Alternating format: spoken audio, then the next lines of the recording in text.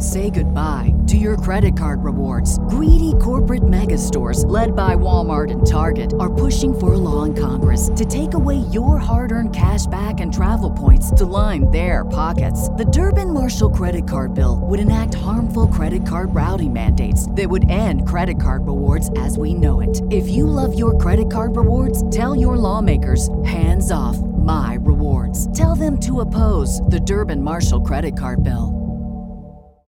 As humans, we're naturally driven by the search for better. But when it comes to hiring, the best way to search for a candidate isn't to search at all. Don't search, match with Indeed. When I was looking to hire someone, it was so slow and overwhelming. I wish I had used Indeed. If you need to hire, you need Indeed. Indeed is your matching and hiring platform with over 350 million global monthly visitors, according to Indeed data, and a matching engine that helps you find quality candidates fast. Ditch the busy work. Use Indeed for scheduling, screening, and messaging so you can connect with candidates faster. And Indeed doesn't just help you hire faster. 93% of employers agree Indeed delivers the highest quality matches compared to other job sites, according to a recent Indeed survey. And listeners of this show will get a $75 sponsored job credit to get your jobs more visibility at Indeed.com/podcast. That's Indeed.com/podcast. Terms and conditions apply.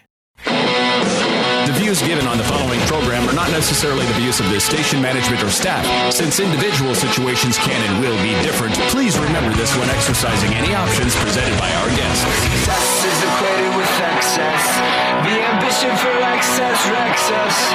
As the top of the mountain becomes the bottom line, where success is equated with excess. This is Care for My Wealth with Chris Klein of Capstone Wealth Management, your fee-only investment firm. Now, here's your Care for My Wealth guy, Chris Klein.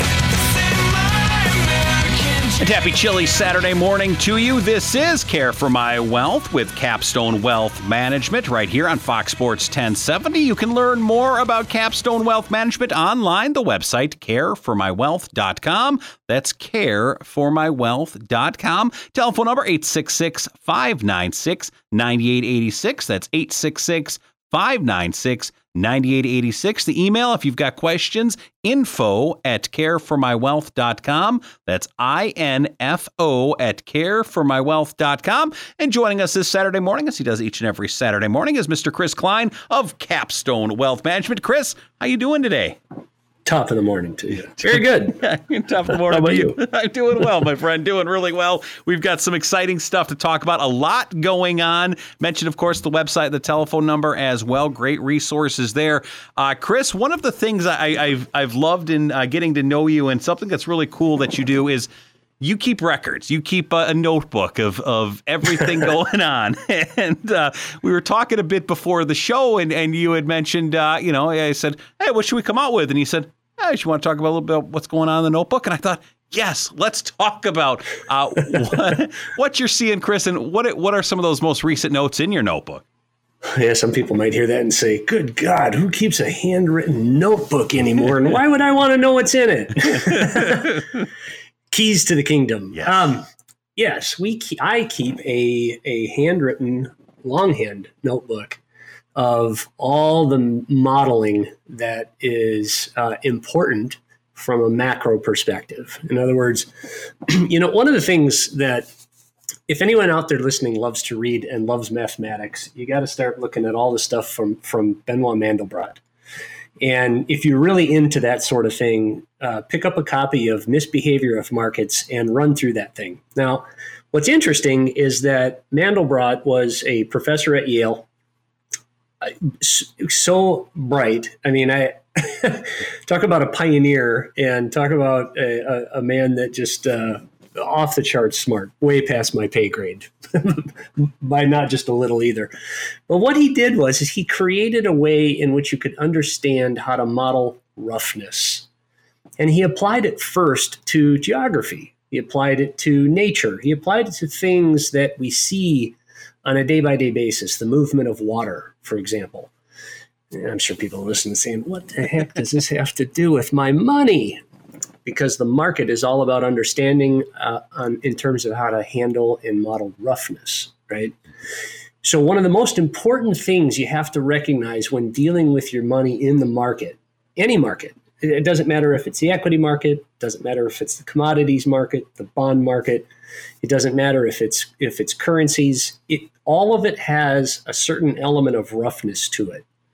And if you misunderstand how roughness applies to the movement of price, well, then you're always going to be chasing something. You'll be chasing the next headline coming out of the news, watching CNBC or whatever the craziness that they're throwing out. And you're always going to be behind. And one of the things that I can share with you that proves this is that if you go back and looked at tapes or recordings of the stuff that they were talking about on CNBC or MSNBC or any of the financial headline type places, it was all about a rotation out of big tech into value, right? Well, that's been a terrible, terrible rotation if in fact somebody did that. We've never talked about value in Quad 2. Quad 2's always been growth and inflation accelerating. And one of the things that I've always talked about is that the process of understanding the movement of our economy on that sine curve, which goes up and down, will put you in a position to be prepared to own the right things. When it comes time to picking those things, it's an understanding of the roughness of that thing that gets you the timing just right. And so what are some of the things that we saw this last week? Well, some of the things that we saw this last week were a couple of bouts of volatility or, quote, roughness that started to scare the crowd. Now, it's not scaring the crowd to the extent that we saw it get scared at the end of January. That was awesome. And it was awesome because you got a volatility spike that lets you buy into stuff at awesome prices. Well, we've not had that opportunity yet. And much of it's because the mathematics of volatility, the volatility of volatility, as we call it, has been continuing to break down. If I go back and I look in my notebook, for example, on let's just go all the way back to, say, Friday the 5th, right? There was a vol-of-vol calculation that had the bottom end of the VIX at about 17.2, 17.3, somewhere in there. If we back that up a couple more days, it's all the way up into the low 20s, right? On Friday yesterday, the vol-of-vol calculation was low as about 6. Why is that important? Because as the VIX, as the roughness of the equity market continues to break down, it has a tendency to want to break down more. And so people are looking at the market in terms of its all-time high and saying, oh, it's going to crash. Oh, the bears are all over the place. They're just, I hear the same arguments over and over and over and over and over again that this market's just ripe for a crash. And what I can tell you is that that's not what the roughness of the market is telling us. Now, can we get a volatility spike like what we saw at the middle of last month? Sure, that can always happen. But when you get those, what we have to do is look at it relative to the roughness patterns of everything else. And the roughness patterns of everything else right now certainly aren't leading us to anticipate or expect that this market's going to roll over and die or crash. In fact, just the opposite. And what's interesting is that Wall Street will come out and start to support, and they don't even realize they're really doing it. They'll start to support the stuff that we've been talking about for months. Classic example, Wednesday of this last week, someone from JP Morgan came out and said, oh, it's the commodity super cycle. Really? Well, that's interesting because commodities have been along going all the way back to June of this year. And if you're literally just starting to get interested in being in anything that's inflation related, I'll use corn as an example, you got a little bit of catching up to do because since June, corn's only up 40%. But what does that mean? That means that Wall Street, like has always happened in the past, is typically not positioned for the appropriate spot on the economic sine curve. They're behind, and then when they realize they're behind, they start to have to chase.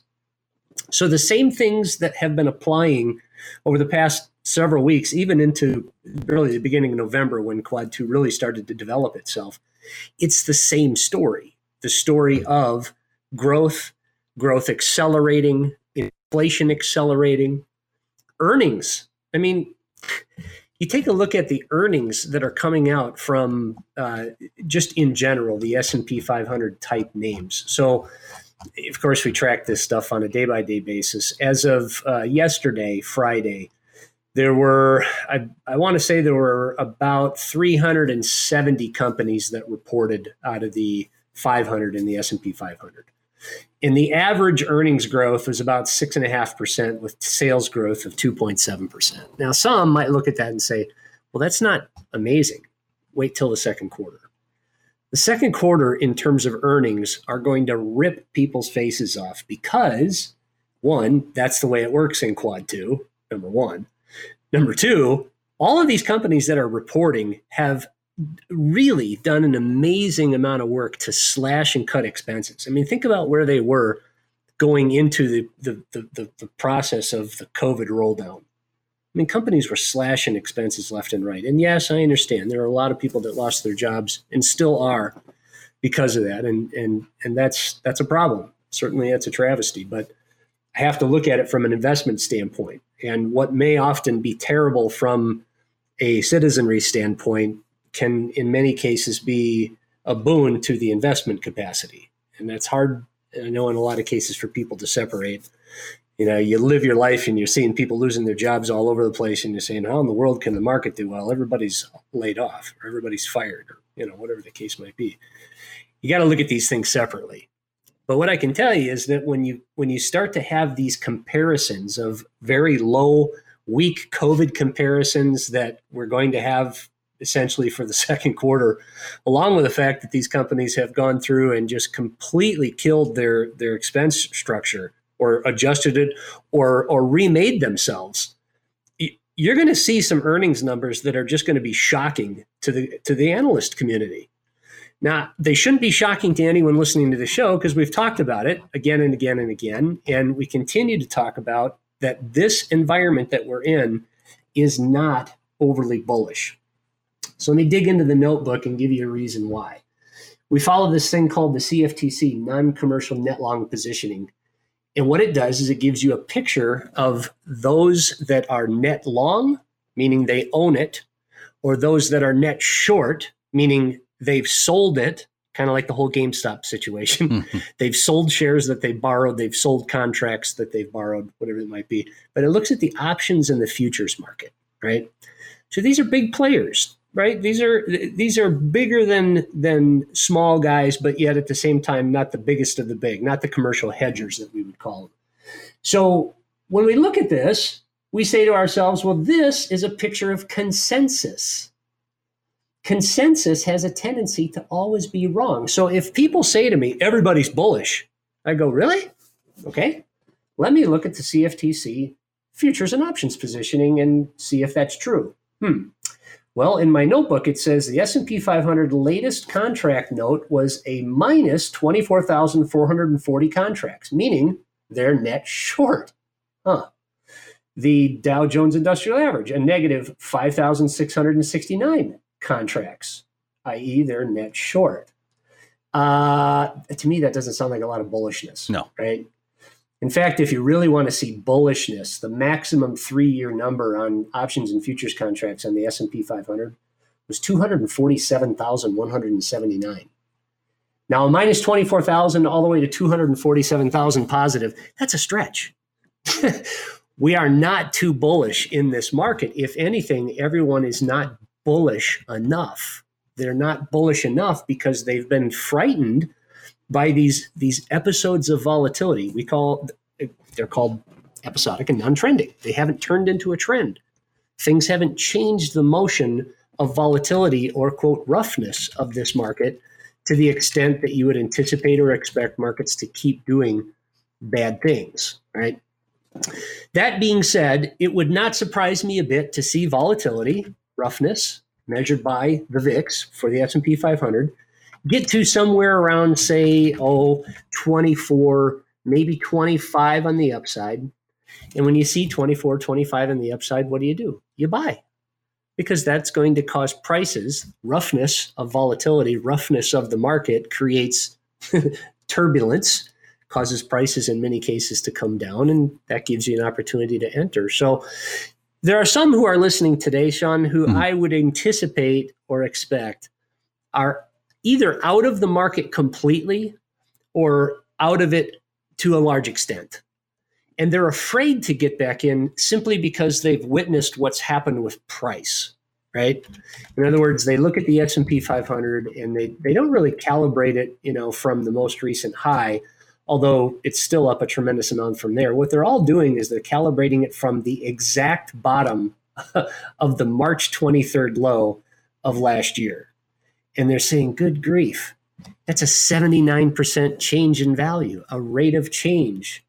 Yeah, I get that, but that's not how markets look. That's not how markets act or think. We have to constantly calibrate the price as a function of what's happening with volatility. So when you do that, what that's telling us is that we have this range of volatility somewhere between 16 and 25. And when you get to 25, you buy. And when you get to 16, you sell some. The reason I say some is that volatility keeps breaking down. And when it keeps breaking down, I'm telling you, if we have VIX 16, we're going to have a 4 handle on the S&P 500 versus 3,900. It's just the math. It's just the way it works out. And I know some people aren't going to believe me on that until they see it. But we also have to remember Janet Yellen, who's running the show, is the only Fed governor to have ever gotten VIX in the 9s. In single digits, right? Would that be a time to sell if you see it in the 9s? Not necessarily. Oh. Now, so that's actually a great question. When VIX gets itself into the mid single digits, yeah, you can certainly have some volatility spikes that occur from there. But here's what you get when you're below 10 or in the single digits of VIX. You have everybody really, no kidding, without a doubt, chasing because the market's on a tear. When you're single digits VIX, everything feels awesome. And yeah, at that point, we start to get a little bit nervous. But again, it comes down to the mathematics of it. What happens to the probable range of movement as volatility compresses? It has a tendency to compress itself as well. And what that has a tendency to do is that the lows and the highs of the probable mathematical range of the movement of any asset class, index or otherwise, keeps ratcheting itself up, which is exactly what's happening now. And that happens as volatility starts to leave an asset class. As volatility removes itself from an asset class, money comes in. As volatility ramps up in an asset class, money moves out. It's just the way it works. It's kind of like a great big accordion just going over, back and forth, in and out. Okay. If we get to VIX single digits, are we certainly going to be a little more cautious perhaps than what we are talking about right now? It probably, because when you get down into the single digits of VIX, there's not too much farther it can go, right? Chances are, probability shows that, yeah, we get some spikes in there. But when you're sub roughly 15, 16 on the VIX, you are in the green lights, the Goldilocks zone. When you're sitting in a VIX of roughly, say, 15 to 30, you're in this chop zone. And I've talked about this before, where markets just want to chop the average investor up. And when you move above 31, forget it. You're in the I'm going to kill you bucket. in terms of volatility or roughness as it relates to markets. And Sean, here's why that's important.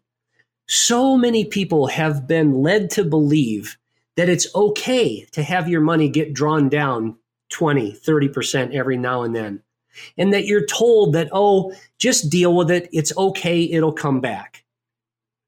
Sean, that's garbage. That is old wall thinking. That is thinking from a process that doesn't want to put in the work. The way that it's done, if you're going to do it like a pro, is a lot of work. There's no lying about it. It's absolutely a lot of work. But if you want to not have your capital get blown up 20, 30, 40% every so often, then you have to make sure you're processing it differently. You have to look at the markets differently. You can't look at a single factor element such as price. You have to look at a multi-factor, multi-duration, multi-process system that gives you the opportunity to actually take advantage of that volatility instead of getting slapped around by it. It's not okay to have your money get blown up 20% every now and then. It's just not. So don't believe the lies of old Wall Street and when they tell you, oh, it's okay, it'll come back.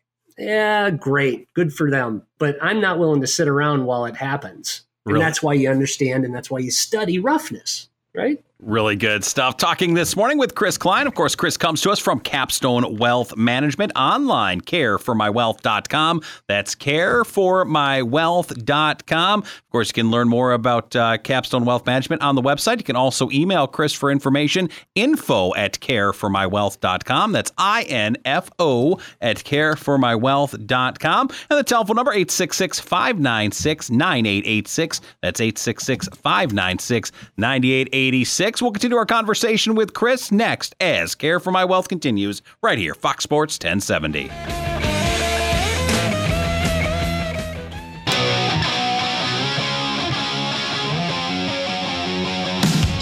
This is Care for My Wealth with Capstone Wealth Management right here, Fox Sports 1070, hanging out with Chris Klein of Capstone Wealth Management. Don't forget, if you want to connect with Chris, real easy to do. You can pick up the phone, give him a call, 866-596-9886. That's 866-596-9886. You can also shoot Chris an email, info@careformywealth.com. That's info@careformywealth.com, and the website careformywealth.com. Chris, we kind of left off that last segment talking a bit about kind of the VIX and where things were going. And you mentioned that kind of that VIX range, 16 to 25, and you mentioned kind of in that 25 range, getting right around 25. You used the word buy, and I think a lot of people then say, okay, buy what? What should we be looking at there, my friend? Well, you buy the same exposures and the same factors and, the same sectors that have always worked within the movement into and through Quad 2 growth with accelerating inflation. You want exposure to small caps. You want exposure to high beta. What's high beta? So a beta of 1 is whatever the S&P 500 does. So if you bought something equal beta, you'd be buying the S&P 500 index. If you want high beta, well, then find a high beta investment that matches and works through the S&P 500. There are some out there. S&P has a high beta ETF that you can invest in. In essence, it's just literally owning those companies that have a beta greater than the S&P 500. High beta stuff works inside the context of a movement to and through Quad 2. Momentum. Yeah, momentum names. So when you think of momentum, obviously, people are constantly trying to define, what in the world momentum means in the market. Because for most people, anytime you hear the word momentum, it just means anything that's moving up. Yeah. And there's lots of things that certainly move up in the context and movement of Quad 2. But when I say momentum, what I'm specifically talking about are those names that have a tendency to get thrown around all the time. So on the momentum list, we do it. We express our investments for the benefit of our clients, our own capital, our employees' capital. We express it through the use of exchange-traded funds. But just to give an example of some names that represent momentum in this particular market, it's stuff like Tesla, Microsoft, Apple, NVIDIA, Amazon, PayPal, Adobe, Google, the top names. And people say, well, that's an overcrowded investment. Everybody's in those. Yeah, that's the point. That's what happens in Quad 2. Bubbles get bubblier. And people say, well, you can't buy the bubble. And I say, well, why not? That's what works in Quad 2. So why would you not want to own what does well in the midst of where you're supposed to be in the economic sine curve? The issue is people have a fear of buying stuff because they don't have any guardrails. They have no idea what the top anticipated motion might be of that asset or the bottom anticipated motion of that asset might be. And I get it. That's a very real fear. My mentor and my coach, if anybody wants to go and do some research on how we define our philosophy and our principles, take a look at Hedgeye Risk Management. That Keith McCullough is my coach and my mentor, and has been. And I'm telling you, there's the processing that we use is simply a function fully understanding fully loaded the whole process of mathematics into the market. And that mathematical process is what gives us a probable range of motion, a mathematical range of motion for the market, for any market, not just equities. So momentum is a very, very big factor as it relates to quad 2 positioning. Within the sectors themselves that do the best, the top ones have been and will continue to be tech, industrials. On top of those two, then things like metals and money. As humans, we're naturally driven by the search for better. But when it comes to hiring, the best way to search for a candidate isn't to search at all. Don't search, match with Indeed. When I was looking to hire someone, it was so slow and overwhelming. I wish I had used Indeed. If you need to hire, you need Indeed. Indeed is your matching and hiring platform with over 350 million global monthly visitors, according to Indeed data, and a matching engine that helps you find quality candidates fast. Ditch the busy work. Use Indeed for scheduling, screening, and messaging so you can connect with candidates faster. And Indeed doesn't just help you hire faster. 93% of employers agree Indeed delivers the highest quality matches compared to other job sites, according to a recent Indeed survey. And listeners of this show will get a $75 sponsored job credit to get your jobs more visibility at Indeed.com/podcast. That's Indeed.com/podcast. Terms and conditions apply. Mining, materials, transports, for example. All these things are very, very good inside that quad 2. Consumer discretionary. Now, here's one that is a quad 2 long, and people say, well, how can that work since everybody's lost their job? I mean, really, who's being discretionary with their money these days? Well, there's an awful lot of money being sent to people from the federal government, i.e. via stimulus. There's an awful lot of money being thrown from the Treasury to the Federal Reserve to banks' balance sheets by way of increased reserves. There's a lot of money out there, right? Now, granted, it's not getting to the people that might be hurting the most. I understand that, but the money is in the system. It's out there. And the reality is that when these things hit the consumer, they have a tendency to buy discretionary items. And so in quad 2, the stuff that works is consumer discretionary, not consumer staples, right? Consumer staples are the things that everybody buys because they need it. And let me give you an example. So consumer staples, you can buy an exchange traded fund, symbol XLP, that expresses consumer staples companies, right? Mm-hmm. And just as an example, from the middle of November, as I said, from when we really started to develop quad 2, beginning to middle of November is really where we started to see the motion of the sine curve appropriate itself. But consumer staples from the middle of November until now are down roughly 4%, right? Now, that's 4%. Now, you take the exact same time series, go the middle of the month for November, and you look at symbol XLY, which is consumer discretionary, and during that exact same time series, XLY is up 13%. I don't care why something happens, Sean. I really don't. I don't care what a company does. I don't care the why of anything. What I care is the math saying something should be done. Should I be buying? Should I be selling? And what should I be buying and selling? So this is a very simple but a very important example as to why people need to be considering the appropriate asset allocations within the lens of a quad 2 bull market. And this isn't even a raging bull market yet. I mean, this is a market where people are not positioned bullish enough. When you want to see a raging bull market, you're going to see stuff where it takes the VIX down into single digits. We're not there yet, but here's an example. If you really wanted to create alpha, i.e. better than market, you short the consumer staples and you go long the consumer discretionary.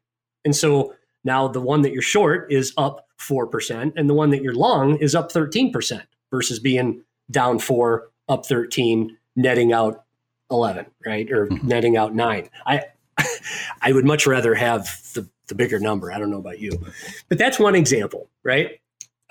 Other places that are super valuable in terms of quad 2 positioning is commodities. And it's commodities across the board. Doesn't care what kind of commodity it is. If it's a commodity, it probably should be long in the portfolio in terms of the cycle. Now, some work better than other. Some have had a good run, to be sure, but that still doesn't matter because literally Wall Street is not positioned for it. Let's go back to my notebook and let's look at the consensus positioning on these particular commodities again. Do you know the only commodity, and I mean the only one, the only commodity that consensus is long of right now? Not even a guess. Cattle. Cattle. Okay. Cattle. That's it. Now think about it. Just think of all the commodities that are out there. Oil, right? Copper, silver, natural gas, platinum, aluminum, nickel, corn, soybeans, wheat, sugar, coffee, cocoa, orange juice. The list goes on and on and on and on. And out of all that, consensus is only net long cattle? Really? That surprises, I'm sure, most people because most of us live in the real world and we're experiencing inflation every day. Fill up your car, you go grocery shopping. We're all seeing the extent to which inflation is causing a problem in terms of people's paychecks. But from an investment standpoint, we don't get worried about an asset until it becomes a consensus net long. Nothing out there other than cattle is a consensus net long. And so you want to be long of agriculture. You want to be long of base metals. You can express that in a number of different ways through the equities market, through exchange-traded funds, mutual funds, and otherwise. But being long of commodities is a great place in terms of being in Quad 2. Another one that we've talked about, but I think might be catching some people by surprise if they haven't been listening to this show or if they've just been in a balanced portfolio. That's a dirty word. You should get rid of that. Get rid of the knowledge of a balanced portfolio. Balanced is garbage. But you know what balanced is? Balanced is having you in old wall assets at exactly the wrong time when something in sine curve of Quad 2 is telling you to do something different and you don't do it. Perfect example, treasuries, right? So people will say, oh, well, treasuries, man, that's a safe place. I mean, granted, the federal government's spending a lot of money, but hey, we print our own, so who cares? Yeah. They're going to make good on their bills. That's the belief. That's the expectation. Well, let's go back to that same time series. Let's call it roughly the middle of November. And let's say that, all right, well, what has the longer term 20 plus year treasuries? What have they done since, let's say, the middle to beginning of November until yesterday? They're only down 7%, right? Why? Well, because interest rates are doing what they always do inside the context of the economic sine curve moving to through Quad 2, and that's that they go up.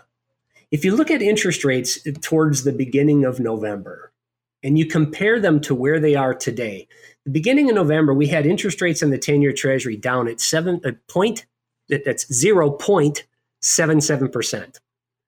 Yesterday, they're knocking on the door of above 1.2%. Now, if you look at that in percentage terms, that's a 56% increase. The rate of change, the positive motion of interest rates up roughly 56% from when Quad 2 was developing.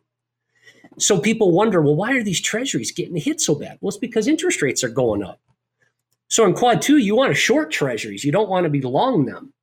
And because interest rates go up in Quad 2, it blows up the gold bugs. So many people have these outdated expectations as to, well, the Fed's printing all this money, the government's just throwing it away, our dollar's getting eviscerated. Yeah, you know what? You're not wrong. I mean, let's face it, inflation has done a number on the US dollar over a very long time. But I'm not looking at super long extended periods. I'm looking at a process that shows me cycling through weekly, monthly, quarterly, ultimately yearly, okay? But where we're at right now is having to position for the rate of change that's happening within this economic quadrant.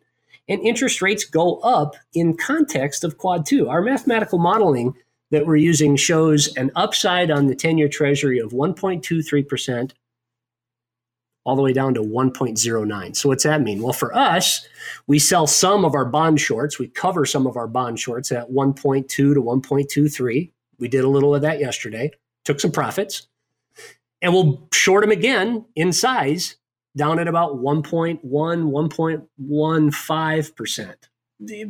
Who knows when that happens? Maybe it happens in a day. Maybe it happens in 6 weeks. I don't know. But I know interest rates are going up. So when interest rates go up, what happens to gold? Well, gold has a tendency to go down, right?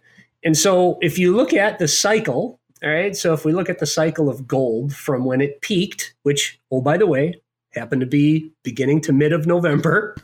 Why? Because that's the development of Quad 2 growth with accelerating inflation. Gold from development of Quad 2 to where we are yesterday, down roughly 7%. Nope. There is this belief that certain asset classes carry with them an extent of safety that no matter where you are and what you do, if you just own them, you'll be okay. I'm not looking at it that way.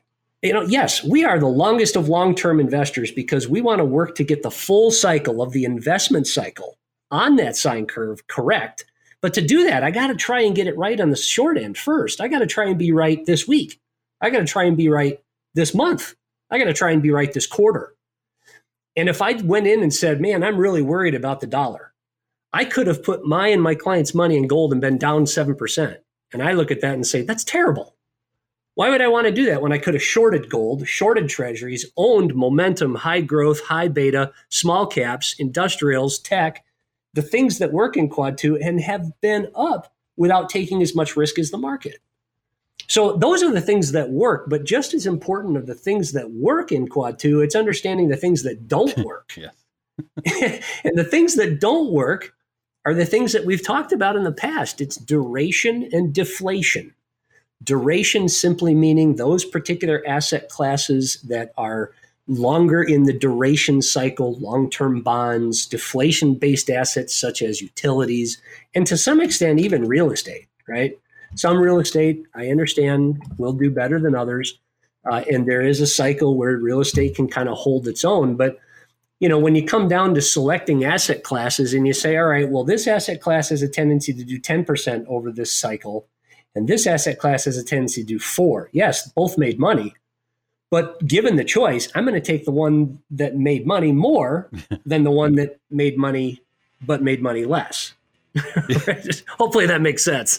That makes perfect sense right there for sure. He is Chris Klein. Of course, Chris comes to us from Capstone Wealth Management online at careformywealth.com. That's careformywealth.com. You can learn more about Chris and everyone at Capstone Wealth Management on the website. If you got questions, you can always email Chris. It's info@careformywealth.com. That's info, I-N-F-O at careformywealth.com. Or pick up the phone, give him a call. Telephone number 866-596-9886. That's 866-596-9886. We'll continue our conversation with Chris, get a little more insight into what's going on in Chris's notebook. We will get those details next as Care for My Wealth continues right here on Fox Sports 1070.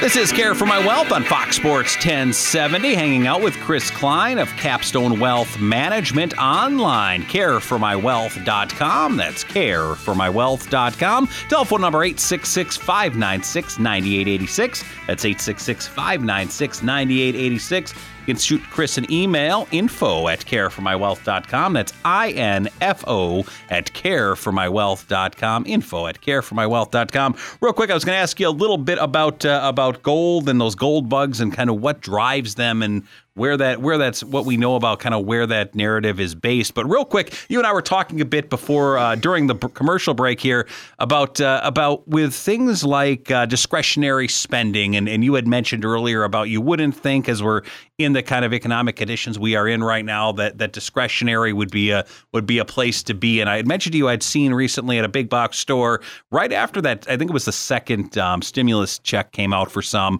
I think they were like $600, and they had a row of TVs, big screen TVs. And conveniently, strangely enough, all of those TVs were priced below $600. And I thought, you guys know what you're doing. You know who you're targeting. I'm not talking about the people buying. I'm talking about the people selling. I think on some level, consumers, we need to start thinking the same way some of these very successful businesses do, and understand what they're doing and why they're doing that to us. Yeah, it is pretty crazy the way that they, well, for lack of a better word, manipulate your buying habits, Yes. right? And we see it across the board. I mean, all the targeting that goes on online, the stuff that shows up in your email boxes and the stuff that shows up in ads on your social media, and you wonder, how in the world do these people know that I was looking for that? And they know everything about you. It's sad. That is really interesting that they priced that TV right below that, but it doesn't surprise me, I guess. That's the way it probably, from a business standpoint, what they need to do. They got to move inventory. And, by the way, we got a whole pile of people with just that much money. So they're going to spend it. But that's why consumer... Yeah, go ahead. No, I was going to say, yeah, but there's a reason why they build more stores and make good money is they know that type of thing. And I think sometimes as you and I have been talking on this show and kind of understanding how the things work is there's opportunity in all of these type of things. Well, there is, and again, I don't care about from my shoes, sitting in my chair, looking at my screens, and recognizing the processing and the math behind it. I don't care what the narrative is. I don't care how somebody got the money. I don't care what a company is doing. I don't care about their marketing tactics. I could care less. What I care about is where are we on the sine curve so that I can get an idea of what works within the context of that particular economic quadrant, and then listening to the signal. The signal is simply understanding the roughness of the market. If you understand the movement or the volatility of the market, you can get a better processing of timing when to be in and when to be out. And, the same thing's true if you look at it from a more macro or a larger viewpoint, right? If you look at it from a macro perspective and someone says, well, I don't really need to worry about all the ins and outs and the processing of buying this exactly at the right time and selling it at exactly the right time. I can tell you this, the way that the pros do it is that they have a very, very strong discipline of how much of an asset class to own and no more. Mm-hmm. For us, we use 12% for currencies. We deem gold a currency, and we're not long of gold right now, we're short. But 12% is the maximum currency position that we would be willing to take in any one currency, whether it's the dollar, the Swiss franc, the pound, doesn't matter. If we want to own that currency, we wouldn't put more than 12% of our clients' capital in that one currency. Fixed income, maximum's 10% per fixed income piece. And there's a number of different fixed incomes that, oh, by the way, go up when interest rates go up. And it's not traditional corporate bonds and it's not treasuries. So if you're in traditional corporate bonds and treasuries and you're wondering why your balanced fund might not be doing so awesome, or you're not getting the gas that you could otherwise get, it's because that fixed income is holding you back. To me, if you're an investor, if I'm plowing a field, I don't really want to, if I'm running a race, I certainly don't want to plow behind me, right?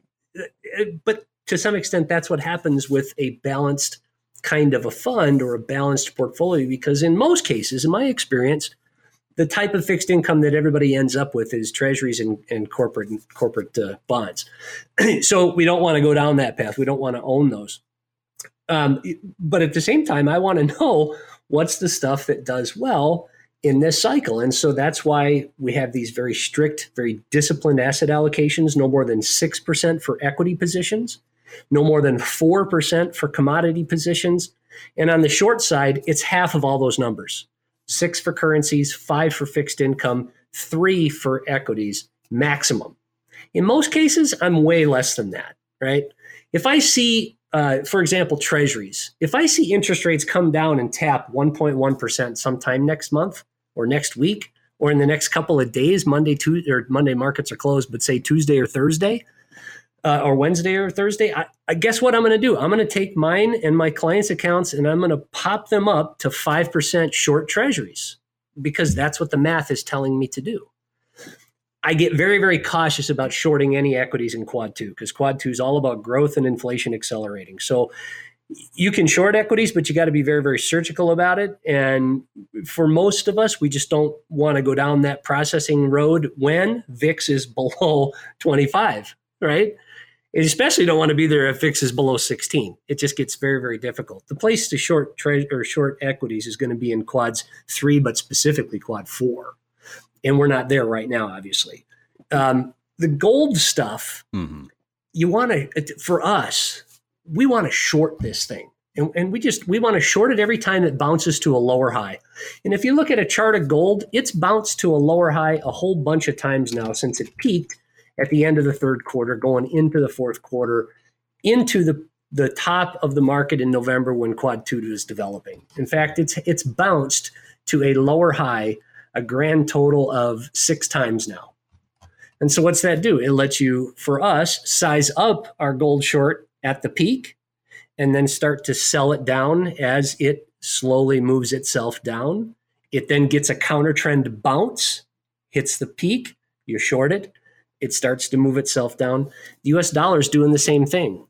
It's continuing to move up and down in a downward fashion because it's in a bearish trend. And a bearish trend is very typical for the US dollar anywhere outside of quad 4. So that's one of the things that helps us to develop a portfolio, but you have to be very strict about your positions and your position sizing. We'll get really, really big in our position sizing when we see VIX tap 25, 26. As I mentioned, at the end of January, I think I was in net cash position of maybe 0.5% in many cases. And we were net long in our most aggressive portfolios greater than 100% because we used some leverage.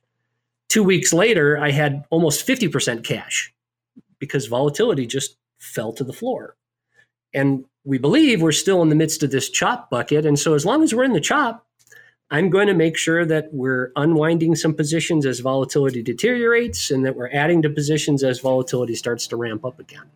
So hopefully that answers some questions on what to own, where to own it, and what not to own. It really does really good stuff, as always. Talking with Chris Klein. Of course, Chris comes to us from Capstone Wealth Management. This is Care for My Wealth on Fox Sports 1070. Don't forget about the website, careformywealth.com. That's careformywealth.com. More information, you can email Chris, info@careformywealth.com, or pick up the phone and give him a call, 866-596-9886. That's 866-596-9886. We'll talk with Chris a bit more about getting in contact with him and a little bit more about what he does. We'll do all of that next as Care for My Wealth continues right here, Fox Sports 1070.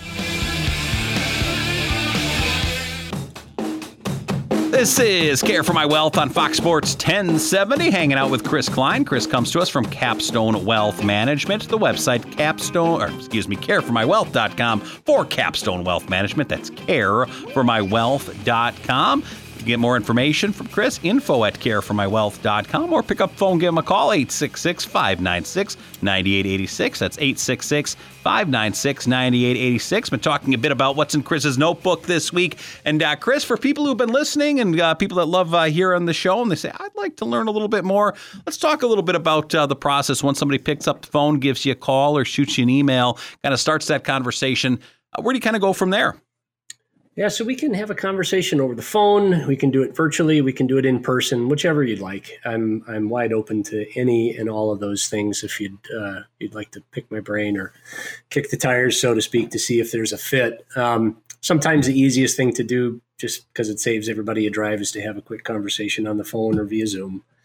And then from there, if you want to schedule some time to get together and get a look in my notebook, we can set up the time to do that, to be sure. And obviously with that, it comes a time for us just to make sure I'm answering questions for you, giving you some guidance and idea of whether or not you do need help, whether or not what you're doing is something that you could improve on, or if it's on the right track. And everything that we do is essentially designed to try and help drive your investment bus to the destination that you want to go, with as little of bumps as we can possibly get through. Right? Stay off the bumpy roads as much as we can. Yes, a smooth go on that bus. And again, you can learn more on the website, Capstone Wealth Management's website, careformywealth.com. That's careformywealth.com. The best thing to do, though, pick up the phone, give Chris a call. He'd love to talk with you, love to get to know you. Again, that telephone number at Capstone Wealth Management is 866-596-9886. That's 866-596-9886. 2026 and email info@careformywealth.com. That's info@careformywealth.com. Chris, you have a fantastic day.